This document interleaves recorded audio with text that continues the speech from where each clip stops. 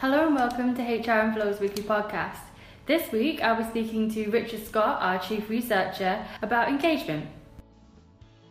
You've written an article about engagement called What Goes On in the Shed. What exactly does a shed have to do with engagement? Well, really, it's dependent upon the shed in question, because the shed I wrote about in the article was a building that housed some talk-down radar on an RAF airfield during a big NATO exercise.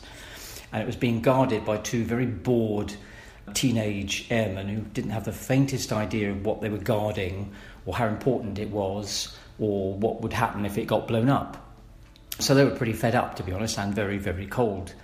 And I was sent out there as an air traffic controller to go into this shed and check out the equipment in it and make sure that it was still working.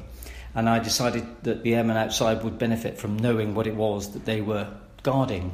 So one by one, so that one was still on guard, I invited them in to see the equipment inside, which was, as I said just now, talk-down radar, which allowed us to bring aircraft home through bad weather. And it was very, very foggy on the day that I wrote about. So I was able to show them just how important it was that nobody should get in to interfere with or blow up the radar that was out there, because if the control tower was put out of action, for example, we would have to depend upon the radar in that shed to bring the aircraft home through the fog. What is the lesson we should draw from the shed story?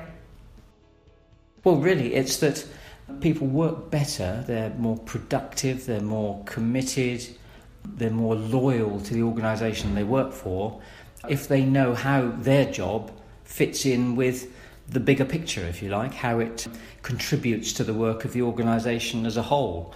And whilst the job that they were doing was pretty mundane and boring, standing outside in the cold, it was actually very important, because unless they did their job properly, we wouldn't have the radar to depend upon. So it's really about letting people know how they fit into the bigger picture to motivate them more and make them more committed and more loyal to the organisation they work for.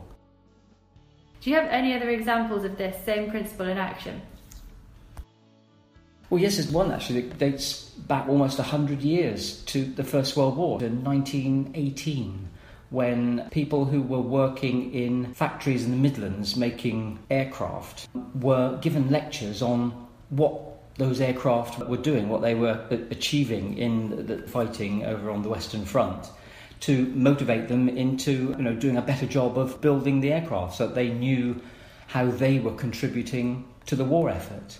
And in fact, even their pay envelopes had photos of the aircraft in action on them, again, as a way of showing them how what they did, which might have been something very simple, like sort of riveting or something like that, was actually contributing to helping to win the war.